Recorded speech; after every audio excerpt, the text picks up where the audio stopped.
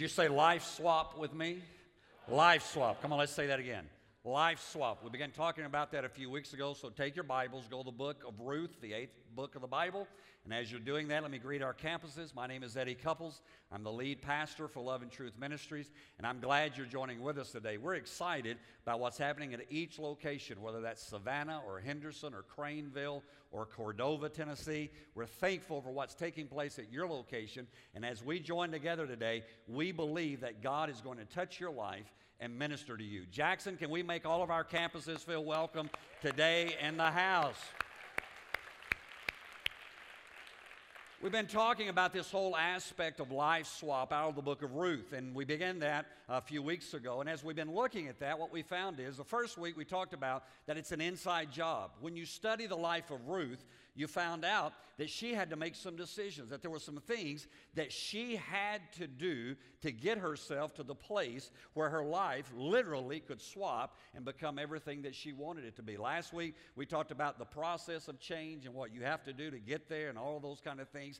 And today, we're going to talk about achieving the impossible. Let me ask you a question today. How many of you have a situation in your life that right now looks impossible? Wow, man, some of you really must be in a good place.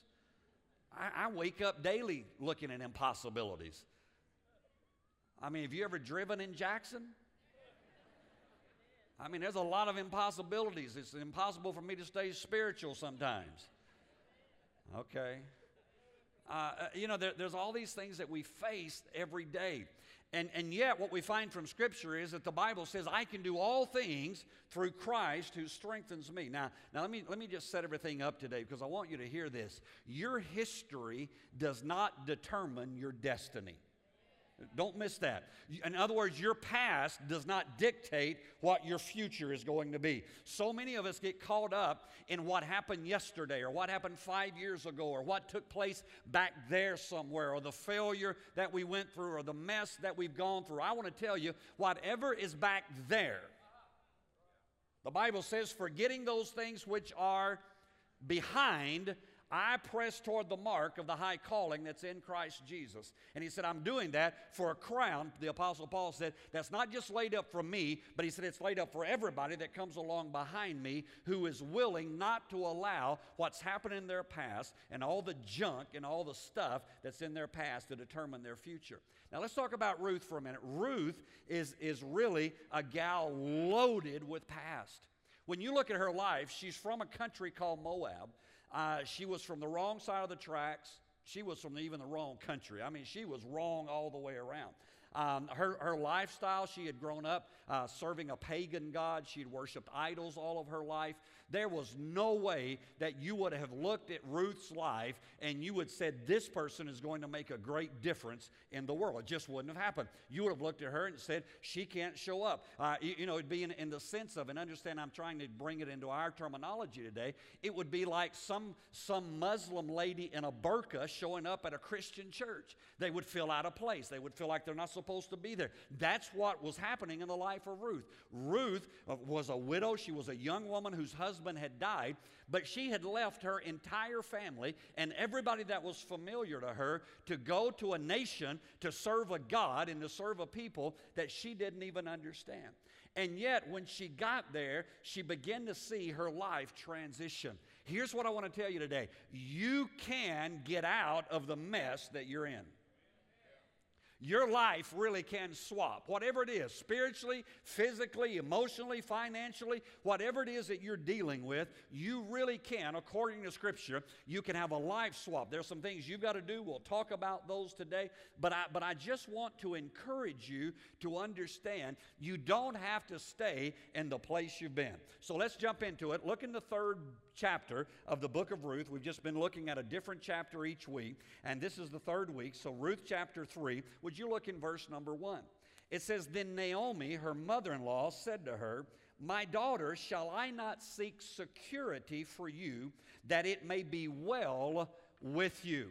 Now, if you want to understand this whole dynamic, what you see is, in the whole book of Ruth, there is this interplay between the mother-in-law and the daughter-in-law. And they're challenging each other and they're helping each other. And in this, when we start this story today in the 3rd chapter, what we find is that Naomi, the mother-in-law, kind of is the instigator to move Ruth out of her place that she's been.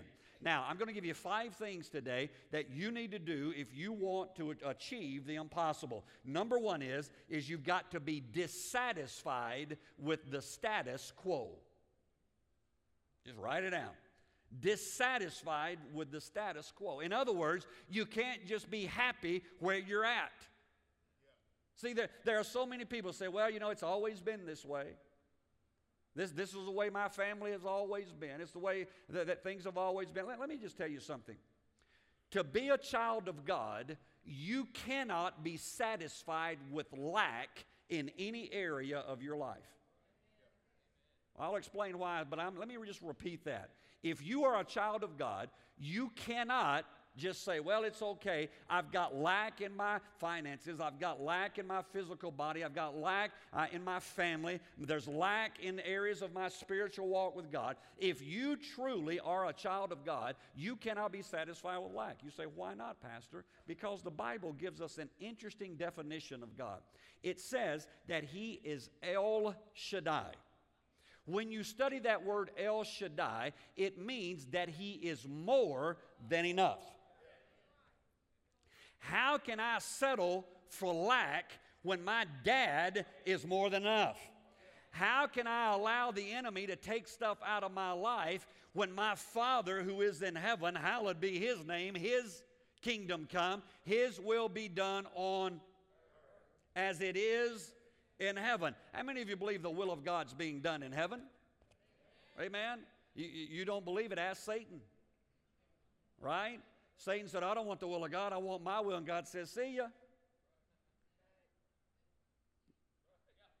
It does say that in the book. That's what the Bible says. And He kicked out 1/3 of the angels. God does not tolerate in heaven what we tolerate on earth. And He told us, pray, and when you pray, your will be done on earth just like it is in the heavenlies. So I want to tell you, my Father does not have any lack in the heavenlies.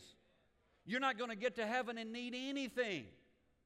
The Bible says you're going to have a glorified body. You're going to be, that one ought to have excited you more than that. Praise Jesus. Right?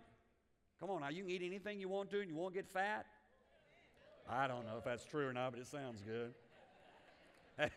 That'd be heaven for some of you, wouldn't it? I mean, sorry. You're going to have, the Bible says there's streets of gold, there are gates of pearl. I don't know if there are actually those. I probably are. I think John the Revelator was just trying to get our brains. And then we come on this side and we live in lack. We live in the status quo. We just, whatever will be, will be. No, you've got to come to that place of saying, I refuse to settle for the same old any longer. I want something different in my life. And so Naomi, the mother-in-law, challenges her daughter-in-law and says, hey, don't settle for where you're at. Get dissatisfied in your life and let's believe for something greater. Now, look in verse 2, because beginning in verse 2, you begin to see this play out. It says, now Boaz, whose young women you were with, is he not our relative? Now, let me stop and tell you a little story here. In that day and age, if a woman's husband died and there was anybody that was called a near kinsman to that, if they were not married, then there was a responsibility for them to take that woman as their bride. Well, Boaz, this guy, he is a near kinsman. So she shows up, begins to work in his field, and so her mother-in-law says, is he not the one? In fact, he is winnowing barley tonight at the threshing floor. Therefore, wash yourself and anoint yourself. Glory.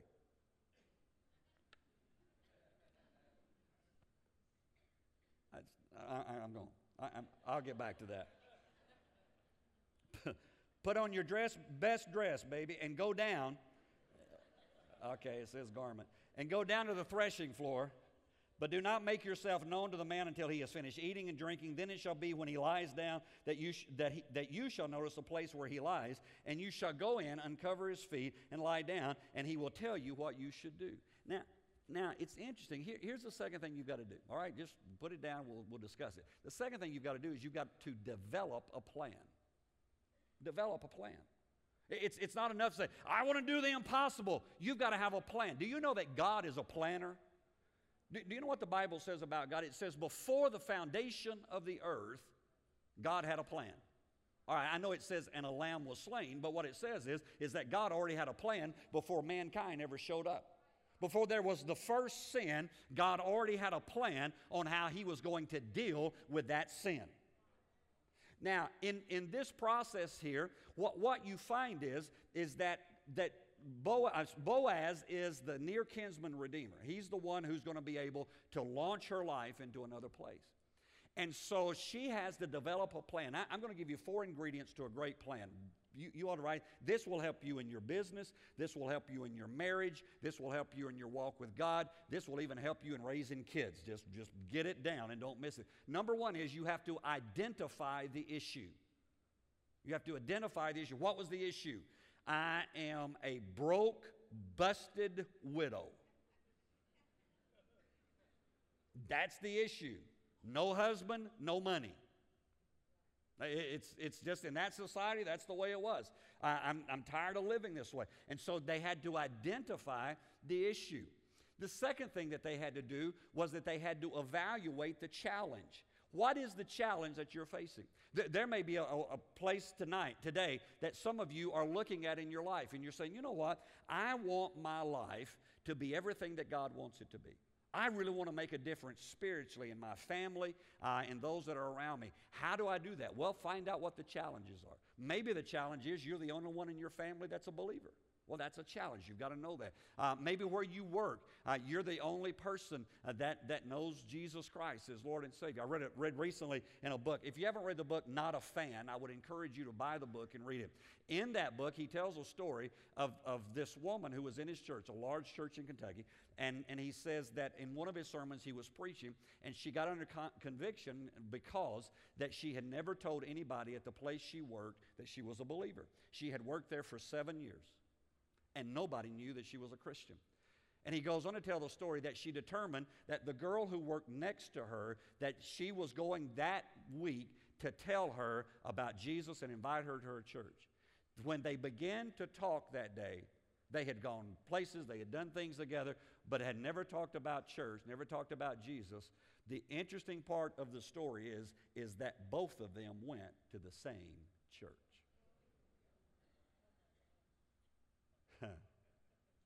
See, some of us have got to, the challenge is to go ahead and let your little light shine.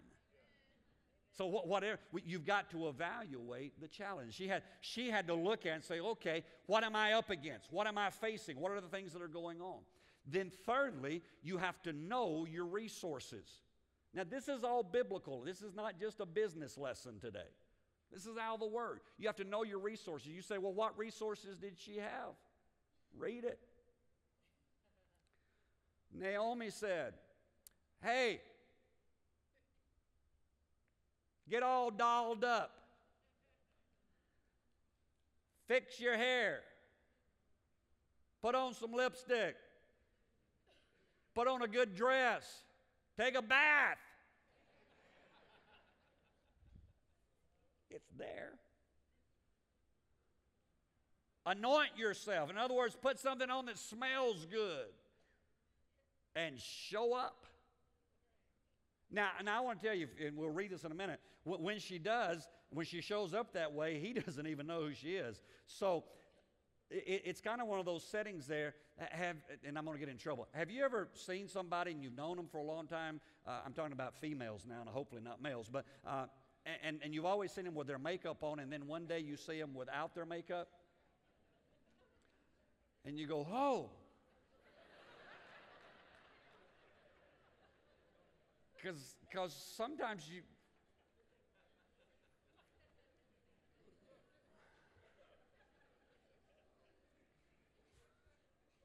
sometimes it can be frightening. In this situation, I'm not making this up. Read the story. Don't be religious when you read it. Just read the story. He's seen her day after day out there in his field, and she shows up that night, and she's got all fixed up, and he goes, man, I don't even know who you are. Who are you? Right? Now, I want to tell you, you say, she's broke, she's a widow, she's in a foreign country. What resource does she have? Her looks. She must have been a good-looking woman. Well, what's wrong with this?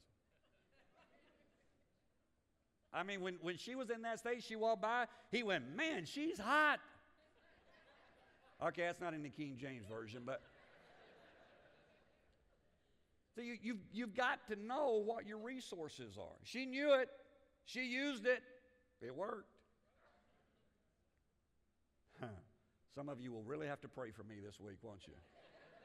Number 4 is develop action steps. She laid out. Not only was she going to get dressed, but here's what you're going to do. You're going to get there. You're going to wait till he eats. You're going to do, and there's just steps that she had to take in that process. If you want to really see the impossible, if you want your life to swap and you want to achieve the impossible, you have got to develop a plan. And these 4 things have to be part of that plan so that you can move in to everything that God has for you. Would you look in verse 7 and 8? It says, and after Boaz had eaten and drunk, and his heart was cheerful. Now, I don't know what he drank. And he went, he's cheerful. He went to lie down at the end of the heap of grain, and she came softly and uncovered his feet and lay down. And you can go study what all that means. Now, it happened at midnight that the man was startled and turned himself, and there was a woman lying at his feet. Now, here's the third thing you've got to do. If you really want to see the impossibilities in your life changed, you've got to be willing to take a risk. Too many of us love safety. Too many of us, we're always in this place of, well, if, I can't travel, I can't go, I can't do, I can't be, I can't. Listen, you've got to be willing to take a risk. How many of you ever heard the name Helen Keller? Heard the name Helen Keller? Helen Keller, most of us are familiar with, as a small child, a tragedy happened, disease and all kinds of things happened. She was blind, she was deaf, and for the first several years of her life was horrible if you read the story. But then a woman named Anne Sullivan came into her life, and through that, she became a very articulate writer and spokesman, etc., and really impacted nations. But she made a statement that I found years ago that I just want to give to you today. Here's what Helen Keller said. She said, security is mostly a superstition. She said, avoiding danger is no safer in the long run than outright exposure. Life is either a daring adventure or nothing.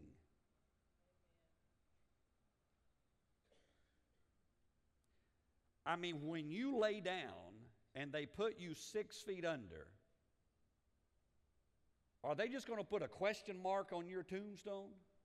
It's like we don't really know if they really lived or not. We don't have a beginning date. We don't have an ending date. Y'all are looking at me, but why? Well, I always played it safe. Do you realize that she's saying you can't play it safe? Ruth had to be willing to take a risk. Some of you have to be willing. Sometimes it's not in the easy part of life. I mean, God's a risk taker. Do you believe that when God spoke to Joshua and the children of Israel and said, here's what I want you to do. I know there's a great fortified city there. I know that there's a great army inside that city. But here's what I want you to do. For the next 7 days, each day, I want you just to walk around the city. I don't want you to say anything. I don't want you to take your armor. I just want you to walk around it. And then on the 7th day, I want you to walk around it 7 times. And then I want you just to holler real loud and see what I do. Really? If that's not risky, I don't know what is. And they do it. They show up, they do it, and guess what? The walls come down because they took a risk. I mean, when was the last time that you got out of your comfort zone and you moved into a place of risk? Because I want to tell you, if you really want to see God show up, you've got to be willing to risk. You've got to be willing to leave your land. You've got to be willing to leave your people. You've got to be willing to do what Ruth did. She said, wherever you go, that's where I'm going. Wherever you stay, that's where I'm staying. Your people will be my people. Your God will be my God. I mean, she radically changed her life and took a risk. There are some of us here today that God is wanting you to take a risk with Him. I mean, you've played it safe long enough. You're like the woman I told the story about. You've worked at a certain place for years, and they don't even know you're a believer. Why? Because you don't want to offend anybody. Listen, why don't we get radically saved? Why don't we go ahead and say, you know what? I am going to take a risk to make a difference. I am going to be willing to step out to touch somebody's life, and if I fail, so I fail. But I might succeed, and I might see somebody's life revolutionized because I'm willing to do something. Take a risk. Do something with your life. I don't care if you're a teenager or if you're gray-headed and you're kind of, looking for the return of the Lord or whatever it is you're looking for. I just want to encourage you, don't just kind of be safe all through life. Say, you know what? I'm going to do something. The Apostle Paul was one of the greatest risk takers that's ever lived on the face of this earth. That's why we still refer to him. That's why he changed the world with the gospel of Jesus Christ. Why? Because he was willing to take a risk. You've got to be willing to do something. You've got to be willing. Lord, if that's you, bid me come, the Apostle Peter said. And Jesus just said, it's me, Peter, come. And Peter jumps out of the boat and starts walking on water. He had to take a risk. You said he sank. Yeah, he did, but he also walked back.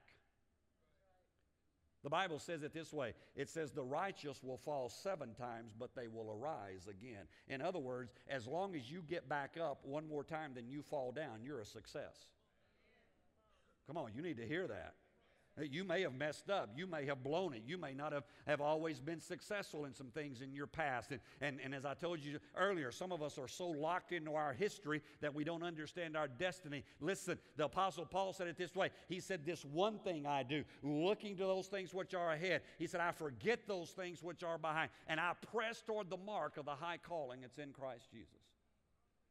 You've got to begin to live that way. Let me give you the last two today. Look at verse 9 and 10.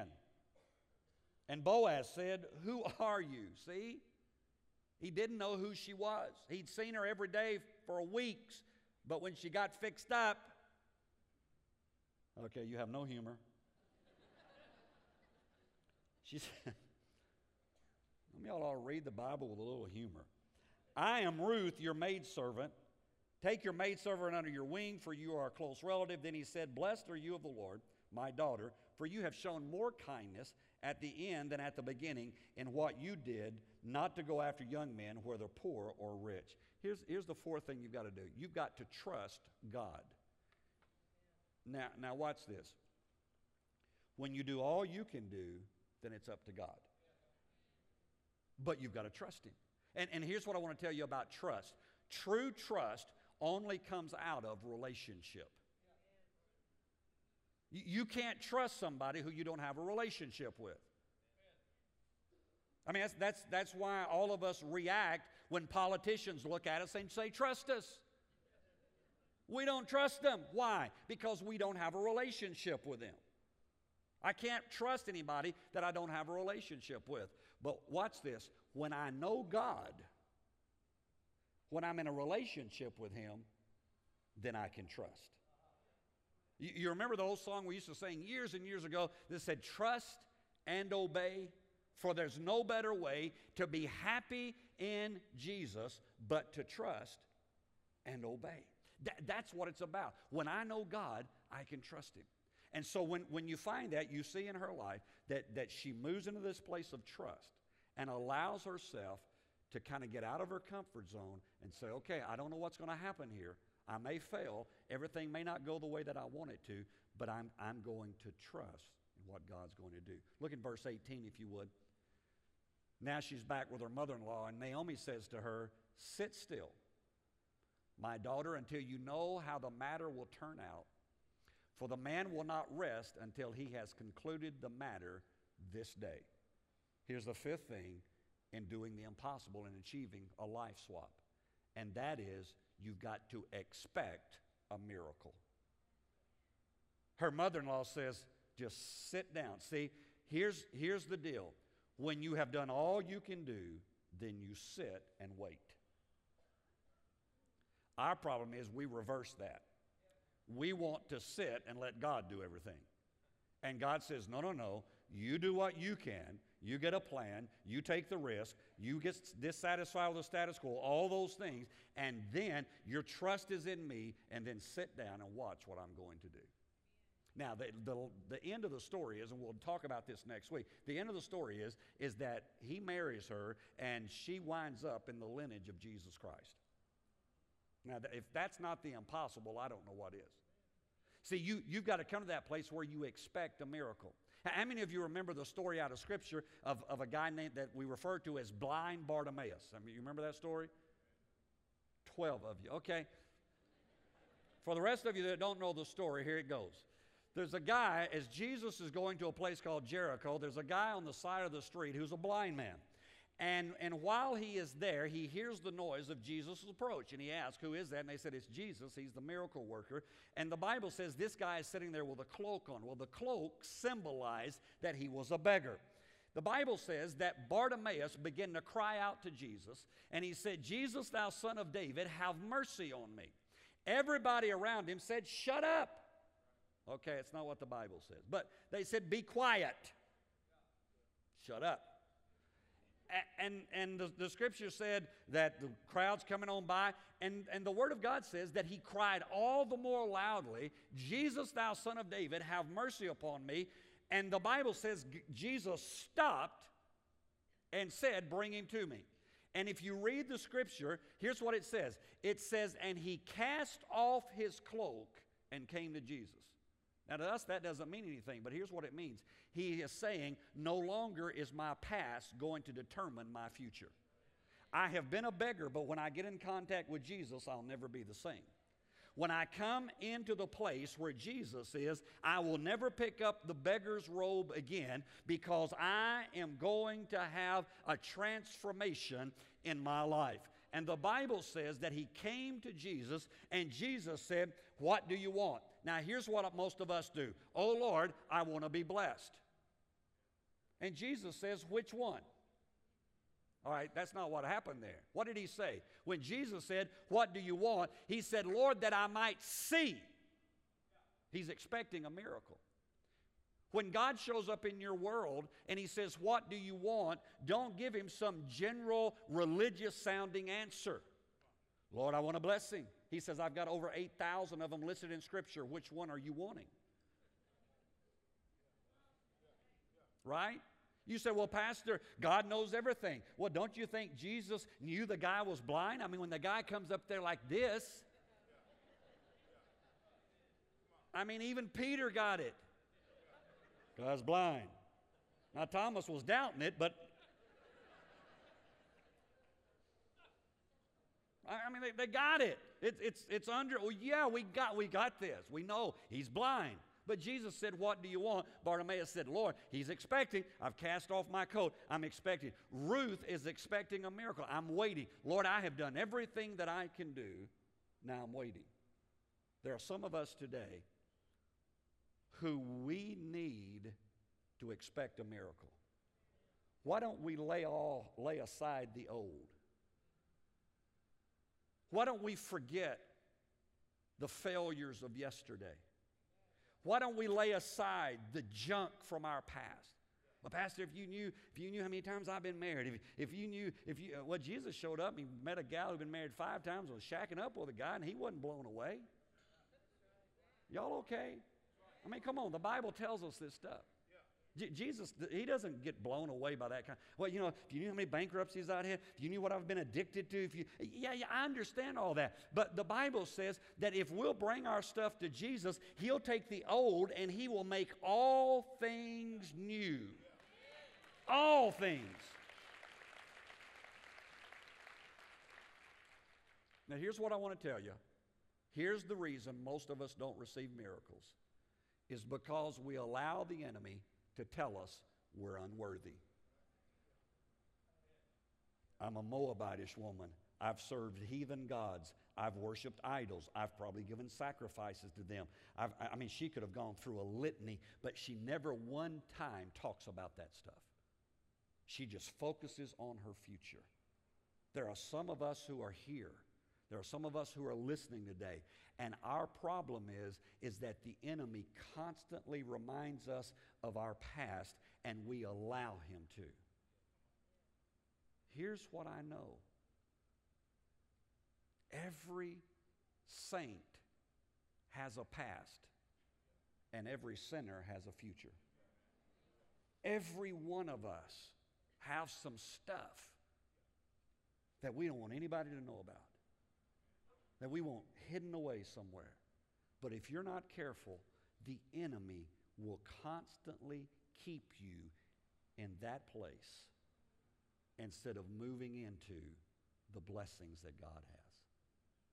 I want to challenge you today.